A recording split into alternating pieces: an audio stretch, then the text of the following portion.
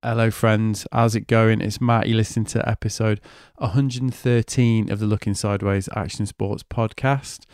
And this week I've got a very intriguing character indeed, John Sampson, aka musician and composer CJ Mirror. Now, I've known about John for a few years, mainly because we've got mutual friends and through his collaborations with filmmaker and recent podcast guest Chris McLean. And most recently because of Translate, Chris's most recent film, which was soundtracked by John and which was premiered with a live audio-visual spectacular at the 2019 London Surf Film Festival. I did cover this in my interview with Chris McLean, and as I said at the time, I was lucky enough to be there for that performance, and it really was brilliant, marshalled by John and executed to perfection. Hard to overstate the creative ambition of that concept, actually, and hearing the backstory to that whole performance and where the whole idea came from. Definitely one of the highlights of this conversation today that you're going to listen to. I actually asked John to come on the show that night after the performance when we were having a beer, but I only got round to arranging time at the beginning of February 2020 when me and Tozer headed up to his studio in Leighton in East London. And yeah, what a fascinating look into a singular creative life this one is. I mean, sure, we talked about his work on Translate and the other surf film soundtracks, and indeed the other general soundtracks he's worked on.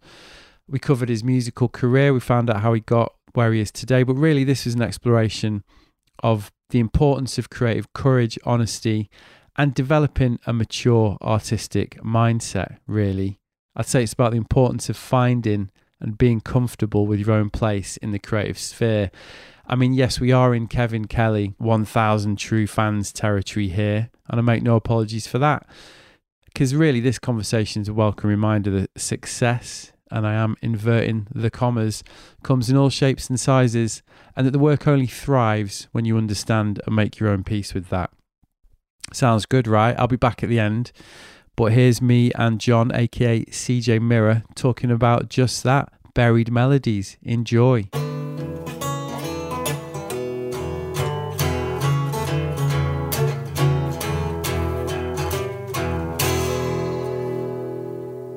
One, two, 1, 2. There we go. Buckle man, shoot. Nice. Yeah. Nice spot, man. Cheers. How long you been here? Just over a year. Brilliant. I mean, so this is all your gear then, basically? Yeah, well, I share this with my brother, who's a beatboxer. Right. And my wife, who goes by the artist name Ronica. Right. And she's a musician as well? Yeah. Okay. Yeah. So you've just amalgamated all your stuff? Yeah, put it all together, sort of home from home now. Yeah, this is a lovely little spot, isn't it? So your routine is like most days in here? Yeah, like 5-6 days a week. Yeah. Coming here. Okay. Out of the sunshine. Yeah. to a little room. Well, I mean, this is like classic rehearsal, like the whole space is just classic rehearsal room vibes, isn't it? Yeah, totally. Basically. Yeah. And like, so all this gear, you know, you've obviously been collecting gear over the years because you've got some pretty tasty, you know, there's some stuff going on. So is it a sound that you're after, or do you just like collecting gear?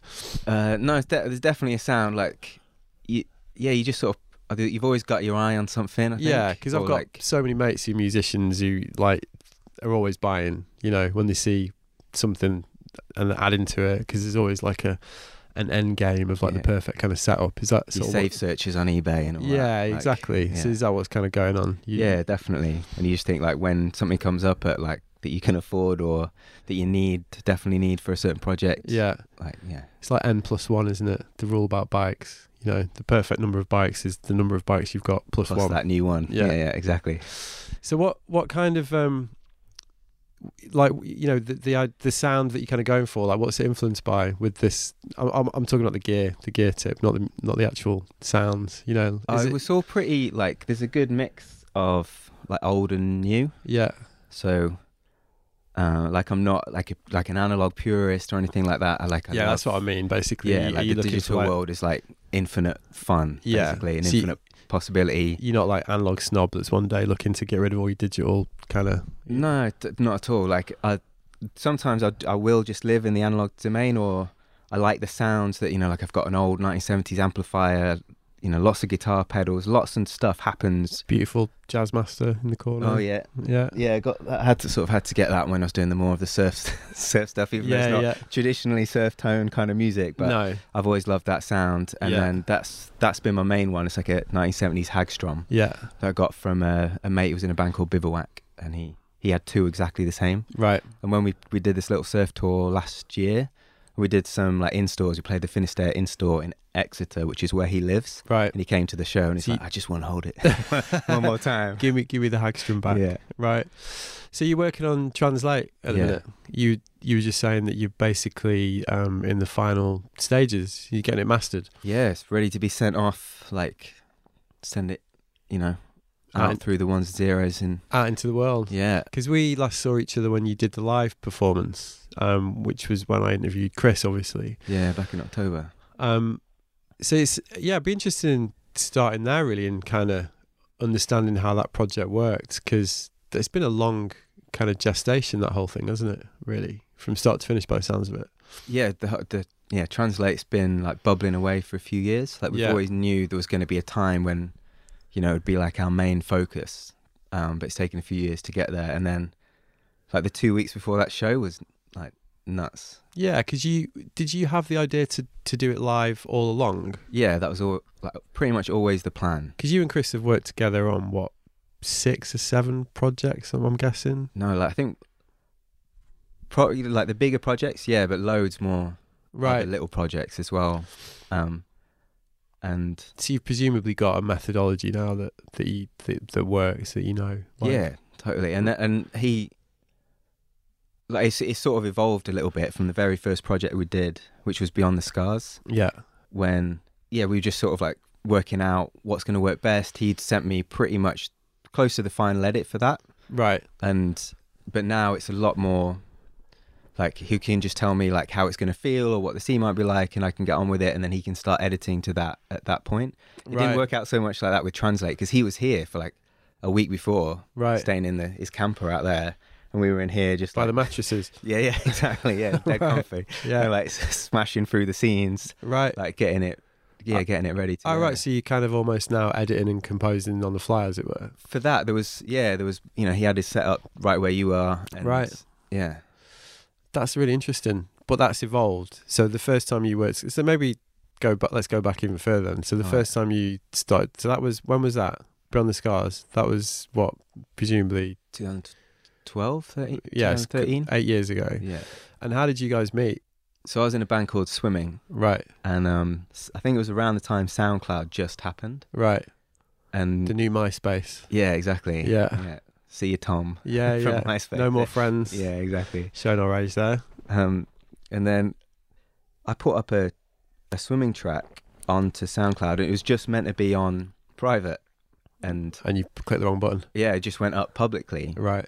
And I don't know, he'd already heard of us, or like we'd done some weird recording in the Sky Space in this like installation up in Kielder Forest, and he'd seen that video. That's how he was aware of us. And then so he saw it, was like, oh, I want that track on this film he was working on. Right. I remembered like 15 minutes later, I think I hit private by mistake. I mean, it was public. I should go and make it private. So I went on, changed it. He'd sent the link out to everyone, like everyone he's working with on the film, and they were like, the link's dead. And I'm like, what? They just put it up. Right. So he got in touch with my manager at the time, and for some reason I said, oh, that sounds cool, surf film. Tell him to give me a shout. And we like chatted on the phone for 2 hours or something. Right. And then he called me back a little bit, saying, you know, just talking about what he was doing, what he was going to use that track for. And then he called me back like straight afterwards, went, I'm actually doing a new one. Could you write a new score? Right. Yeah, and that was Beyond the Scars. And had you done anything of that sort of scale before? Because you said, because you grew up playing in bands and like that kind of indie route. Is that kind of what it was? Yeah, definitely. So we were just like studio practices, playing live. And were you producing that stuff? Is that how you got into it? Yeah. So you kind of started to get more experience and interest in that side of things, basically.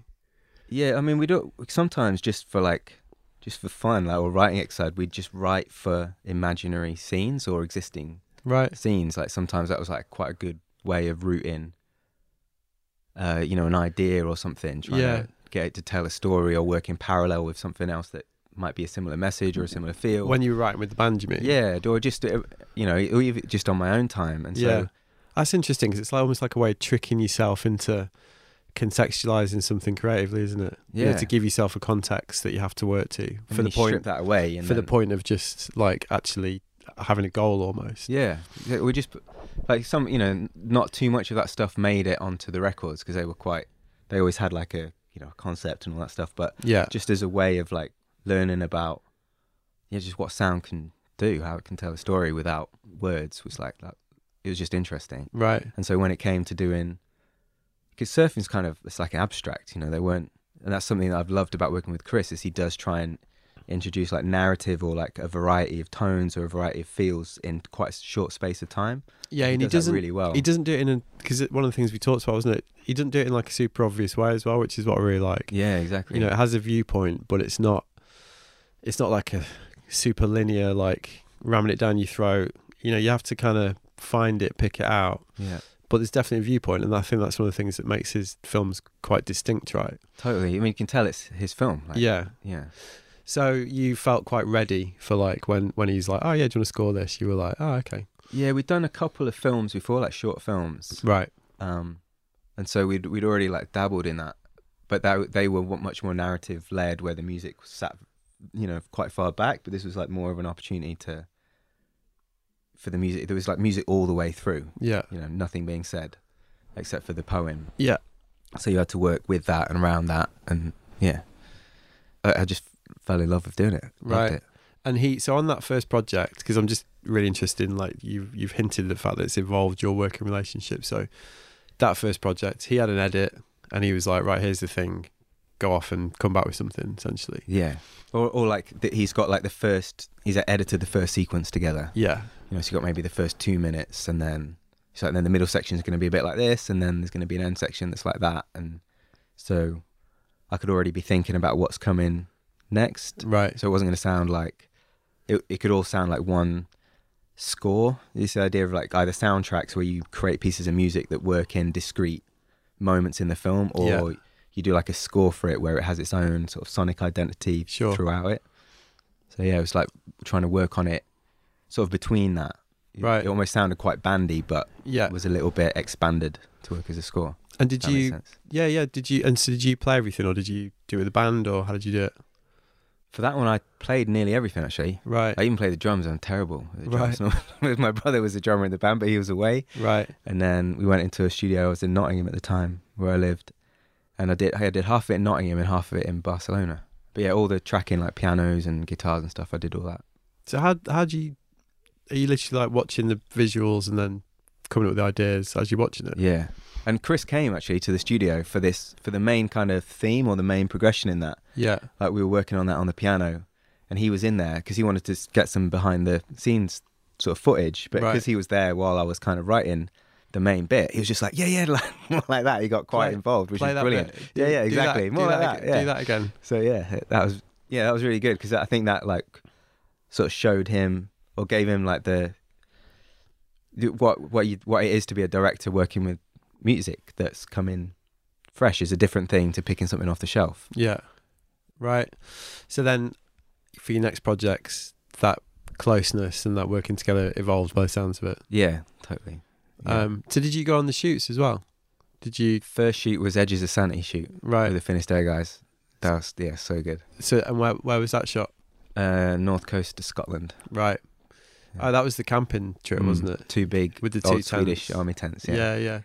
Right. So you were able to go up and kind of be involved with the shoot, sort of be part of it. Did that help the process then when you came to do the music? Well, here was the thing with that. This is how I kind of ended up getting into sound design, is because we did some other like short surf films that were pretty sort of niche. They weren't as big as Beyond the Scars or what Edges of Sanity became, but because quite a lot of you go on the shoot and you film in from miles away. You've got these big lenses and everything, and it's just like you just hear noise. It's just like wind noise or like distorted noise, which you either strip off and just lay some waves down, which I don't think is it's not a very immersive thing. So you can create this whole like soundtrack that you're trying to create this like atmosphere and this vibe for this particular moment. And then if you've just got some like pretty bad crashy wave sounds over the top, you're like fighting against, they're not working together. It's not like, and so this whole distinction of what is music and what is sound started totally blurring for me. Okay, right. And so I was like, I was going to ask you about that, because it seems from listening, you don't want to ask like a really cheesy question, like, are you trying to like replicate the sound of the ocean with the music? But like, there definitely seems to be an elemental feel to it where 100%. Where you are, yeah. Where it and clearly you're working really well with Chris, and you've got this like great creative relationship together, but it does seem to complement it on that, let's just say, non-melodic level. You know what I mean? And obviously your music is like very melodic. they're really, like, that is a key part of it. But you know what I mean? Like I did wonder if that was an intentional thing. Yeah, like 100%. Like in every, like literally every moment, that's sort of what you're trying to do. And either you're working with it, or you're pushing against it, or you're preparing for some moment to happen. Like. And you're just playing with what the dynamics of what Chris has captured and how he's edited it together. And sometimes, occasionally I've done something and Chris has gone back into the edit to make more space for that musical idea to happen, or just for the sound to happen. So that's why I said, like, the idea of Edges of Sanity came. We started putting together the ideas, and it was like, I've got to come. I need to record the when we're there. Yeah. Like, it's going to inform the music, definitely, but also let's just capture the sound like really well. Let's get really good recordings of the sea. They wanted to have the bit in the tents, the whole like experience of doing this trip. It wasn't just about being in the water. And so I rang up a mate. He was really good at like field recording and all that stuff, because I didn't have very much experience of it. Yeah, I was going to say, do you do much kind of found soundy stuff before then? Only like on dictaphones. Like I love, I've got a lot of tapey stuff just because I like, don't know if it's a nostalgia or a sound thing, but still, that's what I'm drawn to. And like, but yeah, so my friend, he like said, get this, hire this, take this, live with it for a week before, just like have it around the house, and then you'll be ready. And so I took it, and it was like all the difference. That was like the first thing I did, was like start layering up the sound, like, just the fire, the sound of everyone around. Yeah. Just how different the waves sounded. Quite often I'll be up in the middle of the night just getting the sounds when there's nothing else going on. Not that there's a lot going on there anyway, but like, there was just times when it was like just that boom, the boom, and I was like, oh, if I go down to this bit of the cliff, you get the echo, and it's just a little bit more dramatic. Or if you go right up to the top of the cliffs, it just feels like the atmosphere is, it's otherworldly, it's like distant, and it's all more about the wind and the sense of, like, well, actually I did a film, like I was really lucky. The first feature film I did was, I was working with a sound recorder called Chris Watson. Have you heard of him? I don't think so, no. He did loads of like the BBC Life stuff. He used to be in Cabaret Voltaire as well. Really? Like, yeah. I know Cabaret Voltaire. So I was like, and the director of that film, great director called Martin Radic, he was like, oh, we got to get Chris Watson on this film. Like, he's a big fan and loved his sound recording work. Like, he's done loads of recordings on Touch records, and like one of them is just the sound of these specific, the Humboldt Current, actually, hydrophones. No way. It's one of my favorite sounds ever. It's basically like what waves sound like underwater. Yeah. And so we got to spend like 2 days up at Chris's place in Newcastle. Wow. Just like going through his sound library to work with this film we were doing called Norfolk. Right. And I just learned so much. I was like, I was just like mouth and ears open, just like, what's that? It's like, oh, this whatever we threw at him, he'd be like, I've got something for that. Yeah. Just give me a minute. And like, the best was like, we need something that the main character is this beast, but he's fast asleep. He still needs to feel like there's something threatening going on. He's like, oh, I've got a cheetah purring. I might do it. I've got something in there. Yeah, and like he gets out the sound of a cheetah purring, and it was like, you can't really hear it in the final mix of the film, but you can feel it. Like, if you took it out, you'd miss it. Right. And like loads of stuff like that. So I learned loads from Chris. Real tradition in that kind of, even like BBC radiophonic sort of thing, like field recordings, like that whole. It is a big part of that genre of music, isn't it? Yeah. It's definitely a thing, isn't it? So yeah, I mean, it must have been amazing to kind of pick somebody like that's brains and then bring it into what you were doing. Exactly. It was like unreal. And so when it came to doing like recording sounds of the ocean, which Chris has done a lot of, I was like, what's the trick? How do you get it to work? Because it's just a white noise machine, right? Yeah. It's just, and he's just like depth. You need to get it close, you need to get it further away, and then further away again, and build it up. And as you move with the camera or you move against the camera, and you find a way of picking out like the right shape of the waves, you make it work with the footage. So it's just little bits of advice like that. I actually was lucky enough to interview him for a Backwash issue. Right. So there's a little thing just us talking. No way.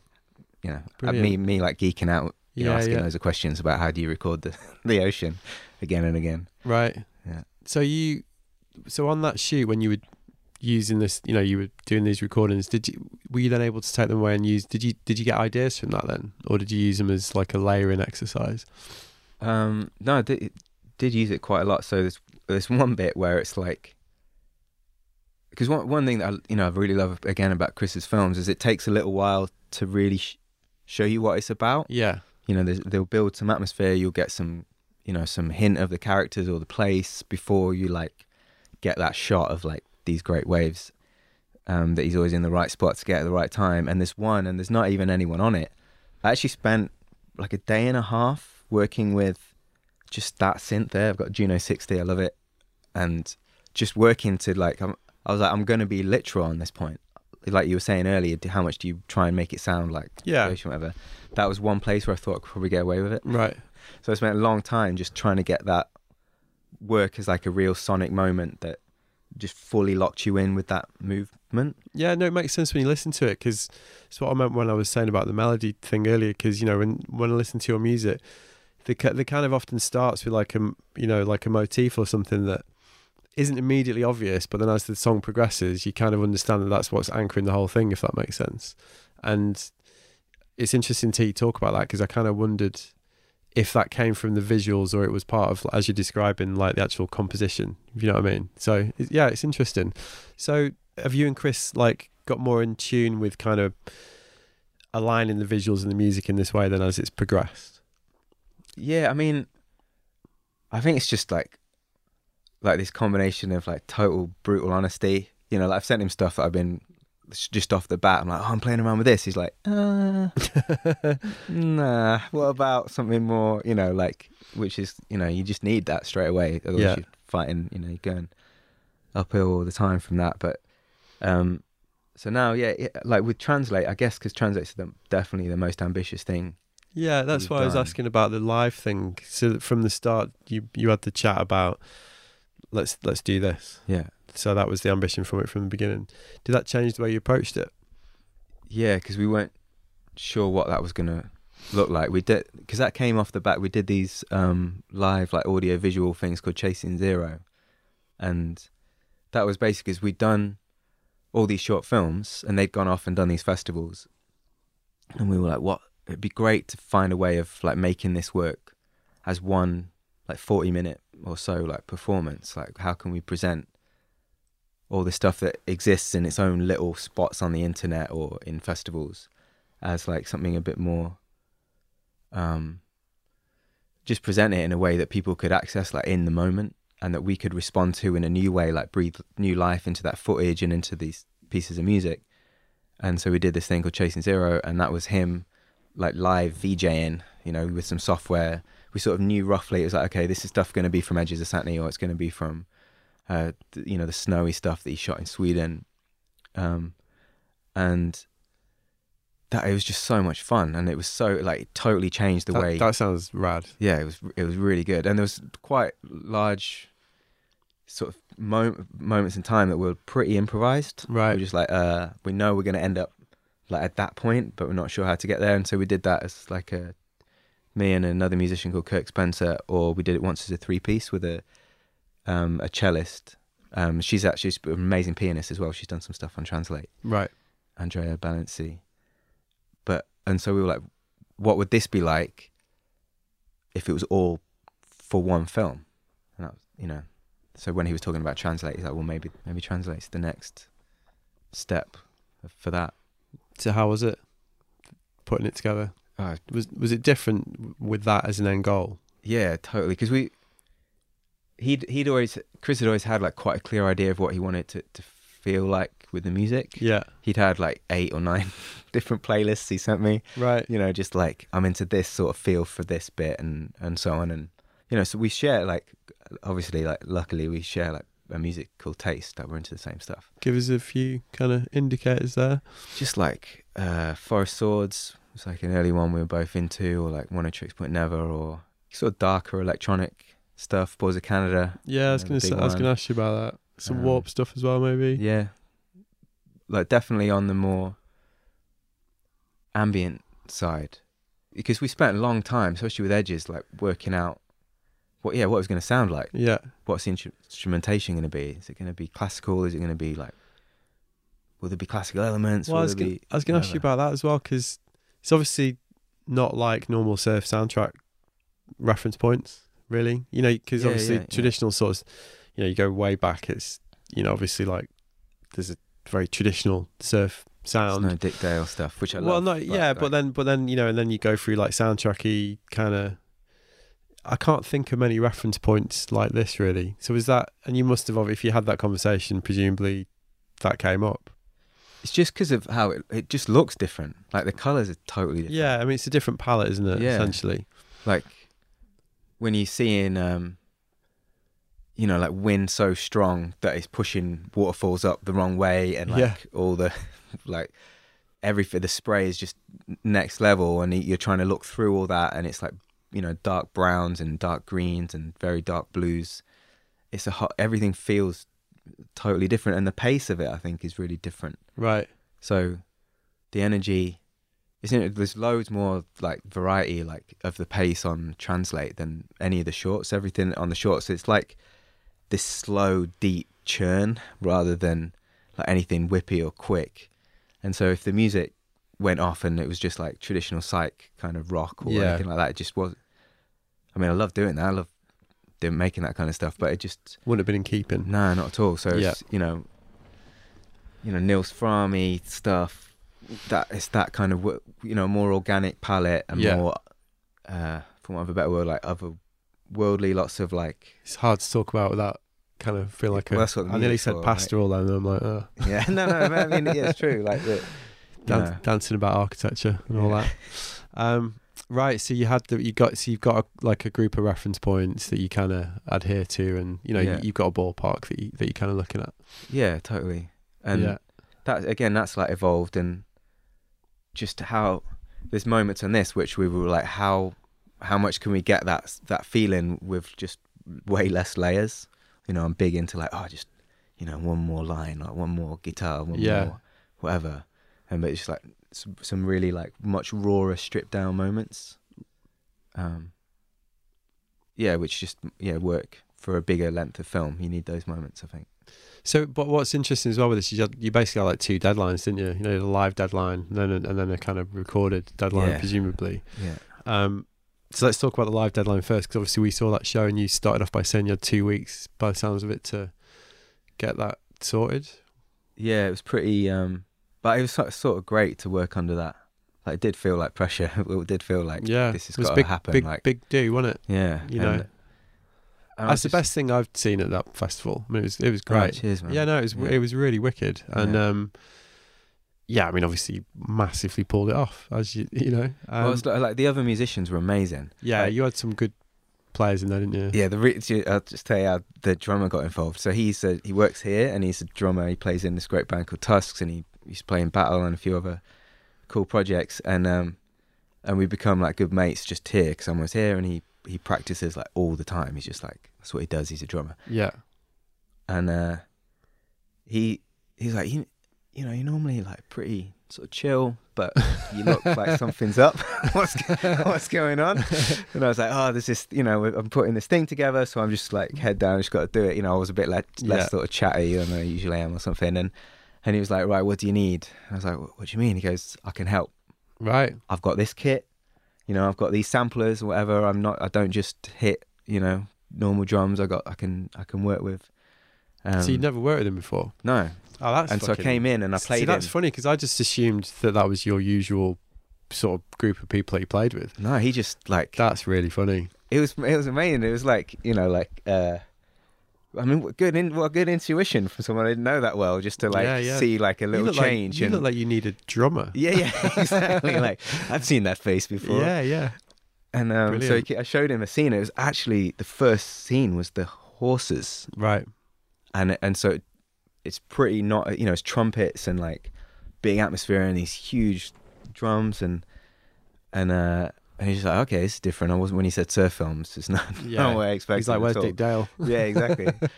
and then he's like, right, well, let's break it down. How long have we got? How many scenes are there? How long is it? How much is written? And he was really good. Like, he sort of held me by the hand a little bit. Right. In terms of how, as the production, in terms of how we were going to do it live. It's like, and who else is there? And it's a guy called Charles Watson, who was in Slow Club, great band called Slow Club. And I really liked his solo stuff as well. And we'd been hanging out, and he was like sort of similar, like played him some stuff. He was like, I'm all over it. I've got this. And then there was Leanne Curran as well. Yeah. Who I'd worked with a lot before and toured with. And she was always going to be in also for writing parts of it from quite early on. And then as it happened, just the timing just made it quite tricky. So we came and we did like 2 big jams over like big sections. And then we didn't all get together in one space until the night. Really? Wow. In the tradition of, I think it's the same for like every band in the world, though, isn't it? Really, Yeah. It's never as organised as you think it's going to be. Well, it almost worked out like at the peak point it could have done. Yeah. Because there was still so much, and the main thing I could say to them is like, this stuff's written, this stuff's improvised. The main thing that's going to lead us is the film. Yeah. Don't look at me. Like, look at the film and listen to what's there. So that was another question that I had from watching it. So it felt like a lot of it was improvised. Yeah. So that was, how could you put a number on that? It's probably like,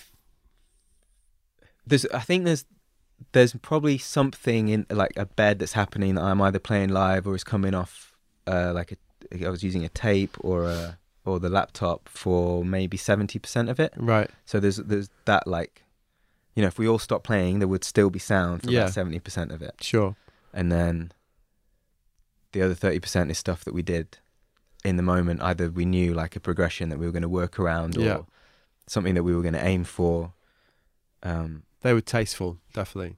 Yeah, because I recorded that like a really dodgy, like little, just like portable recorder thing. Yeah. But that has informed what the soundtrack. Well, that was going to be like. My next question, actually, obviously. So, like, did you at the point of the live thing, did you have a finished idea, or did you use the live thing as part of the process to get to that finished idea? Definitely part of the process. Right. Yeah, because there was a few bits that. Like we had rehearsed, we just hadn't rehearsed together. So I'd either work with Leanne like across the whole film, or with the other two like across the whole film. And so, and then there was just that moment of unknown stuff during the improvisations when we were all together. And then one bit was just totally different, and it was just way better. I thought it just felt so much better. So that just changed changed the whole feel and the whole track like there and then. Right. And then even since then, like living with it a little bit, I think you can get away with being more dynamic and changing when it's a live experience than when you're watching it as a film. Yeah. It's actually all come in now, sort of feeling far more like one sound, one score, or one soundtrack than perhaps it even did on the night. Right. Yeah, I don't know. That's just like me, because I've had my head in it. Yeah. So you've then had, 5 months to finish it? Yeah. And it sounds like you've been, again, like the writing part's been going on all the way through, really. You've been saying you've got like string plays on it. You've been recording different studios, and but you finished now. Yeah, it's done. It's done. So how you feeling about it?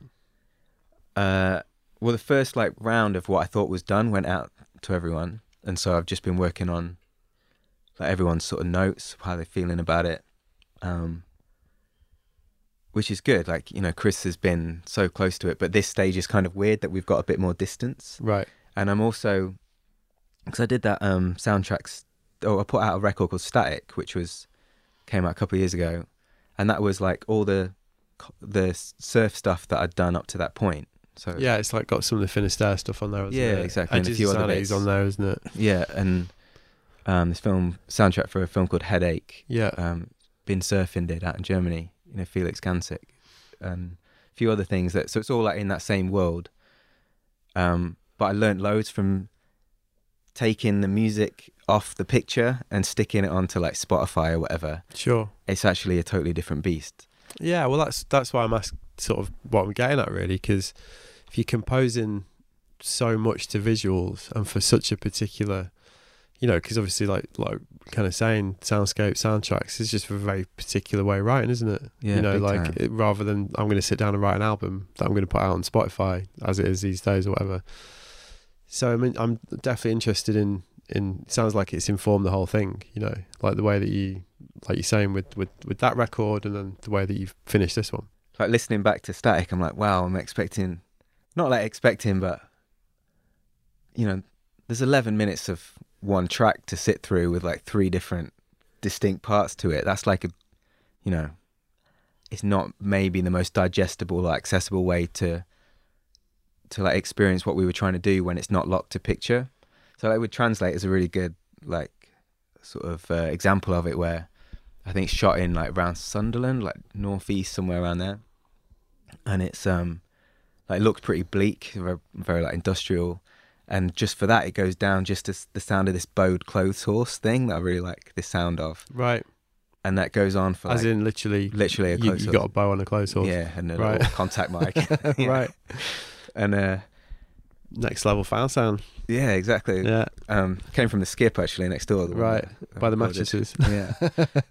But that's like a 7-minute section. Right.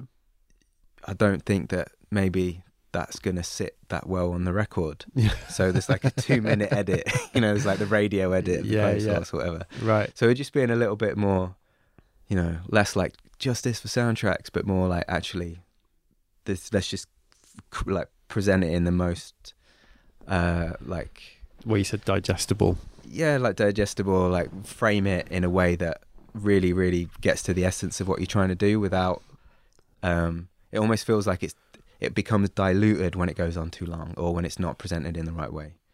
Well, the ability to self-edit is pretty important. Yeah, I wish I'd learned about that earlier. Well, yeah, but I mean, it's I'm trying to think of, that's why musicians are producers, isn't it? Basically, without obviously being too glib, but that, and it's why writers have editors. It's like, you half of it is finishing something so that other people will enjoy it, isn't it? Yeah. You know what I mean? Like, and it's interesting to hear you say that, because I never really thought of it like that. I guess I kind of think of it as like, here's a soundtrack, bang it out. But yeah, you're right. I mean, it's a different way of experiencing it, isn't it? It's just a different thing. Like I want people to hear the soundtrack, because that's going to come out quite a long time before the film. Yeah. You can watch the film in full. And so you're never going to, before it was the other way around, like you go and see all the films beforehand. They're all on Vimeo and whatever. Yeah. But this time it almost wants to be a calling card for you want people to hear how it sounds, how it feels, and that to be like, what would that sound like live? Because that's what we want to do. So we want to tour it. Oh, well, yeah, so that's the plan. Do more of them. Is that going to happen then? Yeah, I hope so. Yeah. So we're just chatting to, in fact, the number of people who've been in touch saying like, just off the back of that one show, just word of mouth, because we haven't really shouted about it or put the word out yet. It's just been like phenomenal. Just like a number of people saying, we want, could you come and do this here? Could you come and do this here? So where are you going to try and do it? You're going to try and do festivals and stuff? Yeah. Like as many as possible. Yeah. Yeah. So yeah, if you... I was just thinking, because a friend of mine runs Candle Festival. Oh, sick. Probably go down pretty well though, wouldn't it? Definitely. But yeah, you can see it working really well in those environments. There's a lot of them now, right? There's a circuit, isn't there, that you can do. And also like getting it into music festivals as well. Yeah. Because they're getting more, indoor stages or tent stages where you can have projections. So we didn't really do that, with like literally with Static, we didn't even like service it to, send it out to the music press, or like there was no like press person doing all that sort of how you'd normally, we used to do records with the band and stuff. Yeah. It was literally all within, kind of felt like it was all within the culture. It was all within like people would understand it. But this, I think we're going to try and see about playing some more traditional music festivals. And are you going to release it in, you know, traditionally, as in like vinyl and? Yeah, totally. Yeah. Right. Yeah. So how are you going to do that? Have you got are you just going to do that yourself? There's a label called State 51. Okay. So they did Static, and right. they're going to do this. Okay, wicked. Yeah. So people will be able to, even buy it. Buy it. If they want. Yeah. Imagine that. Exactly. Imagine buying music. Yeah. Although Owen buys music, don't you? Yeah. Nice. The only person I think I know. Yeah, it's pretty rare. Still does. Yeah. Well, we want to do like I'm into the whole physical package thing, and like we want to do, not just necessarily vinyl. Like I did a compilation of like ambient tracks just to listen to on headphones, mixed binaurally, and we made like this little 3D printed astronaut with a USB stick in the rocket pack. That's how you got it, and it came in a little box with a booklet and everything. Like I think there's still a space for that. Oh, definitely. And when whenever the actual release date is for the film, it'd be cool to do something where the soundtrack and the film and a little booklet, all that stuff comes together. That sounds great. So will that be this summer that you try and do that? Probably the winter. Yeah. Probably be like, we're sort of thinking like a year on from when we did the first show. Yeah. So Same people? Yeah.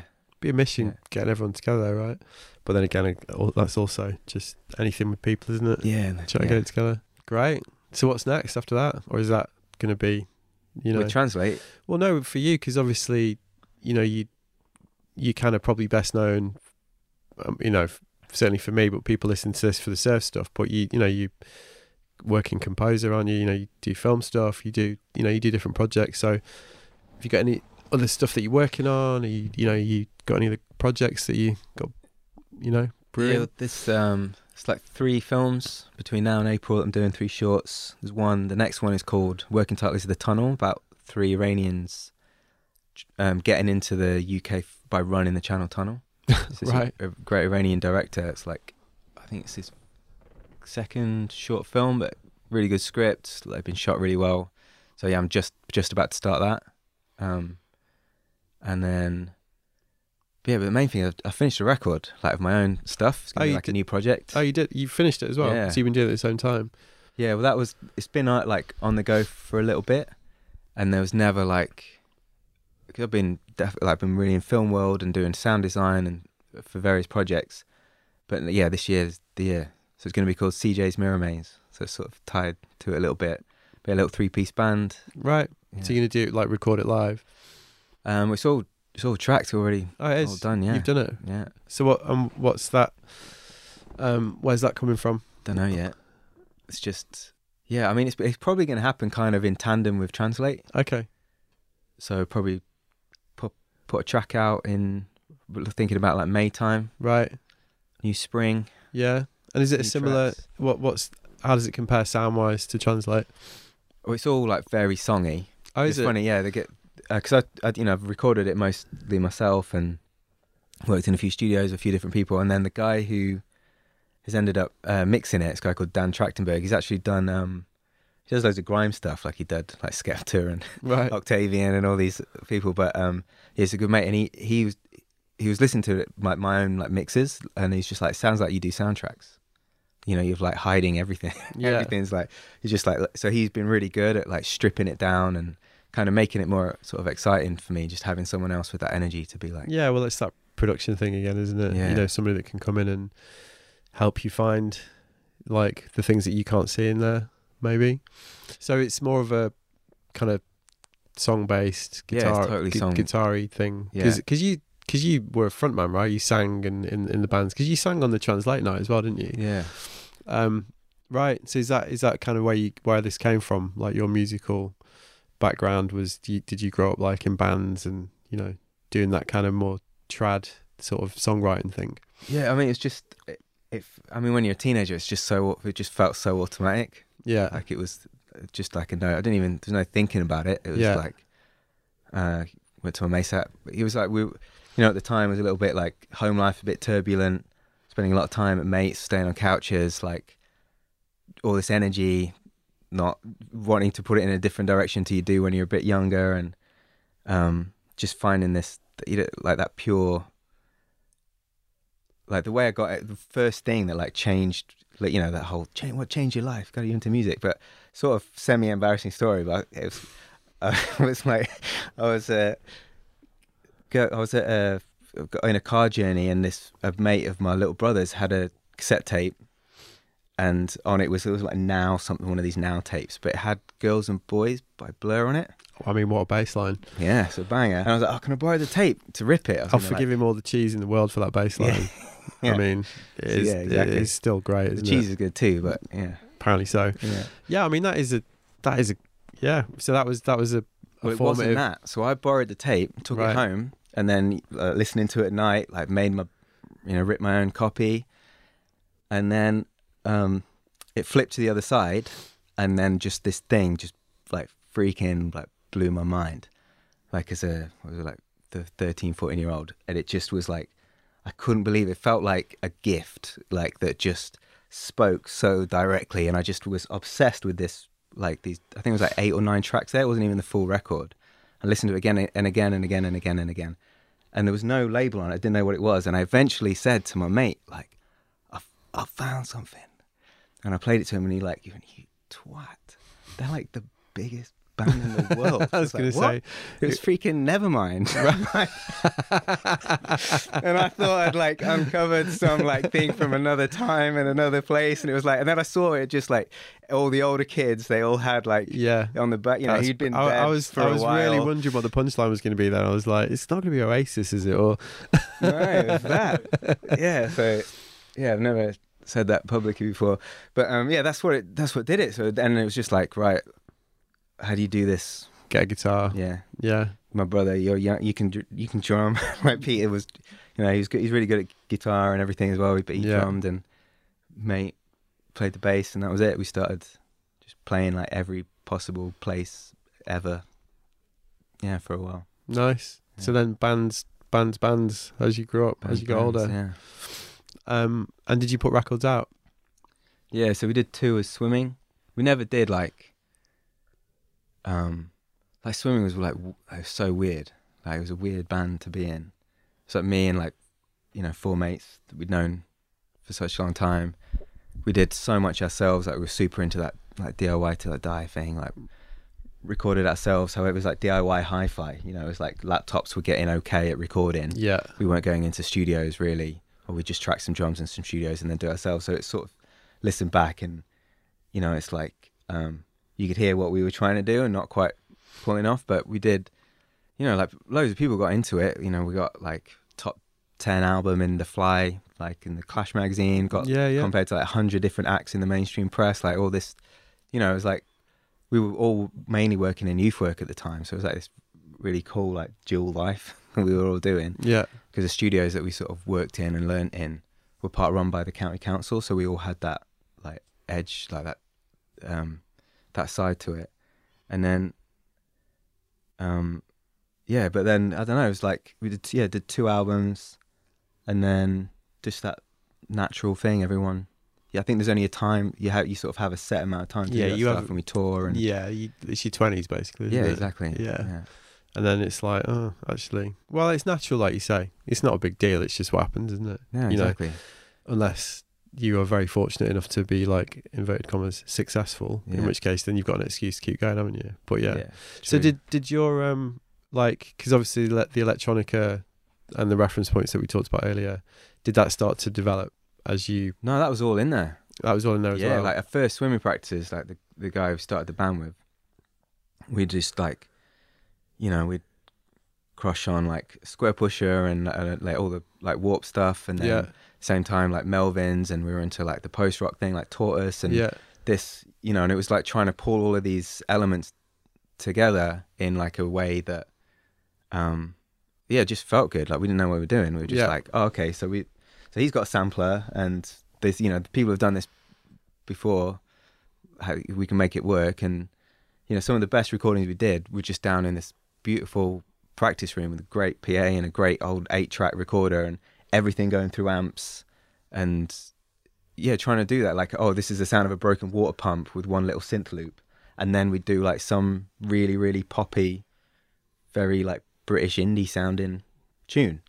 And so I think that was why it was always tricky to know what we were, because we wanted to do all of it. And did you have aspirations to kind of, get signed and sort of... we did. We put stuff out on Touchtones. But you know what I mean? They like to kind of like make it and make... Yeah, I mean, our favourite thing was tour. Like, we loved being in the studio, but we loved touring. Isn't it? Yeah, I mean, it was, that's all we did. We lived and breathed it. Yeah. Like, it was bags of, loads, print off 100 CDRs. Yeah. Put it in a rucksack, go down, find journalists who were into what we were into. Yeah. And then, we had management who were like, helped to, we toured with like probably the best like little tour we did was supporting Killing Joke. That was unreal. Wow.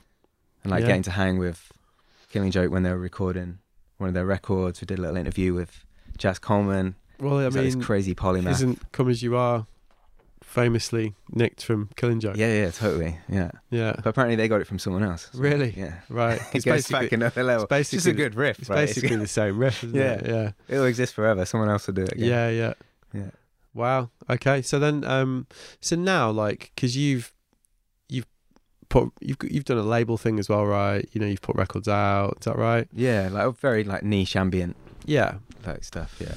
So, can you make a living from it? Is this what you're doing now? Yeah. Like, touch wood. Like, cause I've got 2 kids as well. Yeah. Now, like, so, and Ron, she's Ronica, and so we just sort of decided. I mean, that's just all we know. It's all we love. Love doing it. I'm not gonna, and if you can find a way. That's why the sound design thing came. Weirdly, it was to try and make the surf soundtrack sound better. But because I got into that world, and it was right at a time when people were looking for that blend, and then we did, sound design blending into composition, and like this whole, like approach to sort of cinematic sound, and. There's just enough, and it's been the last 2 years has been harder. Like budgets have been tighter. I don't know what it is. Something in the air politically. Or I think they just go in cycles, though, don't they? Yeah, that's what I've always found. I mean, it's all freelance blagging, isn't it? When it comes down to it, you try to, like you say, find a thing that you like doing, and find a way of. You don't have to get rich, do you? You just have to find a way of like being able to make the next thing, finding the time to do what you want, to piss around for a living. Well, there's almost more of a purity in it when it's not like, I don't think there's anything wrong with being ambitious and careerist, like that sort of thing. But when that's not your goal. But that's why I asked that question earlier about did you want to make it? Because like, I think you have to learn that. When you're a creative person, I had to certainly learn that. What you just said was totally summed it up. I mean, it is better, and the work's better as well. Yeah, like when you don't have that desperation. No, exactly. Of like, I must get this thing. And if I look back at stuff that I've done, you can smell that, like definitely. But you have to learn that, I think, as a creative, definitely. Totally. And it's liberating, I think, because you can just be like, actually, no one really cares. I can just do what I want. And then, it's a bit of a rule, isn't it? It gets better. And then that's when stuff probably starts happening a little bit. So did you have to learn that, or did you always have that attitude?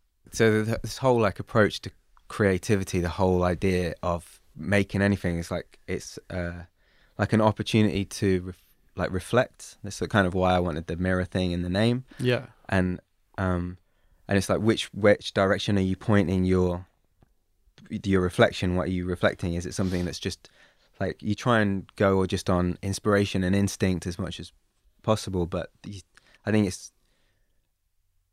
you learn a lot about yourself, and you learn about what you can make if you start to look at what that actually is that you're focusing on. So like, I'm a Baha'i, don't know if you know the Baha'i faith, but I have like it doesn't necessarily inform anything. It's not like behind music or anything like that, but it's definitely like there's a motivation there to say something which reflects that, and that's never gone away. And that's why I'm quite excited about doing the new band project, because I love doing the sound for music thing, but when you take that away, it's quite daunting in one way, but it's quite sort of liberating in another. Yeah.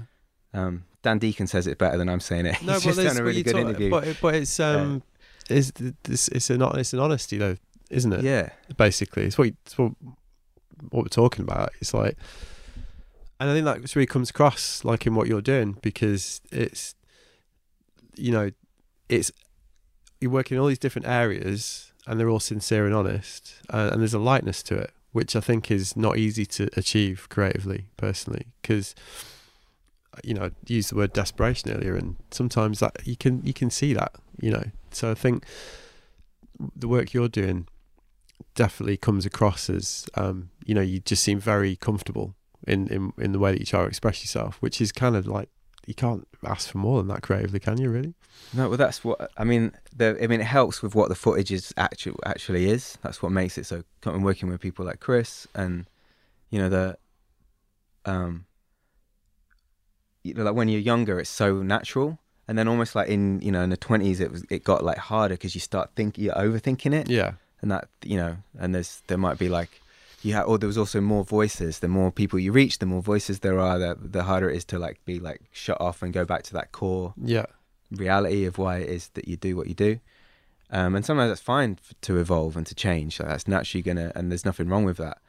But I don't know, like your instincts change, I think, and especially when you're doing, you know, I've done loads of really tight turnaround stuff for short films, or for like there's a campaign at the moment for like kids safety with this great director who, you know, the turnaround was quite tight, and it was like 3 minutes of music with a definite feel like this like urban threats, like kids in their local environment talking about how they feel safe or not safe, and these little kind of scenarios of them going through that. And like there's no time to be like, oh, I'm just going to try this or I'm going to try that. You just have to like trust your instinct, trust the experience that you've had, and just create something like just on 1 or 2 watches through.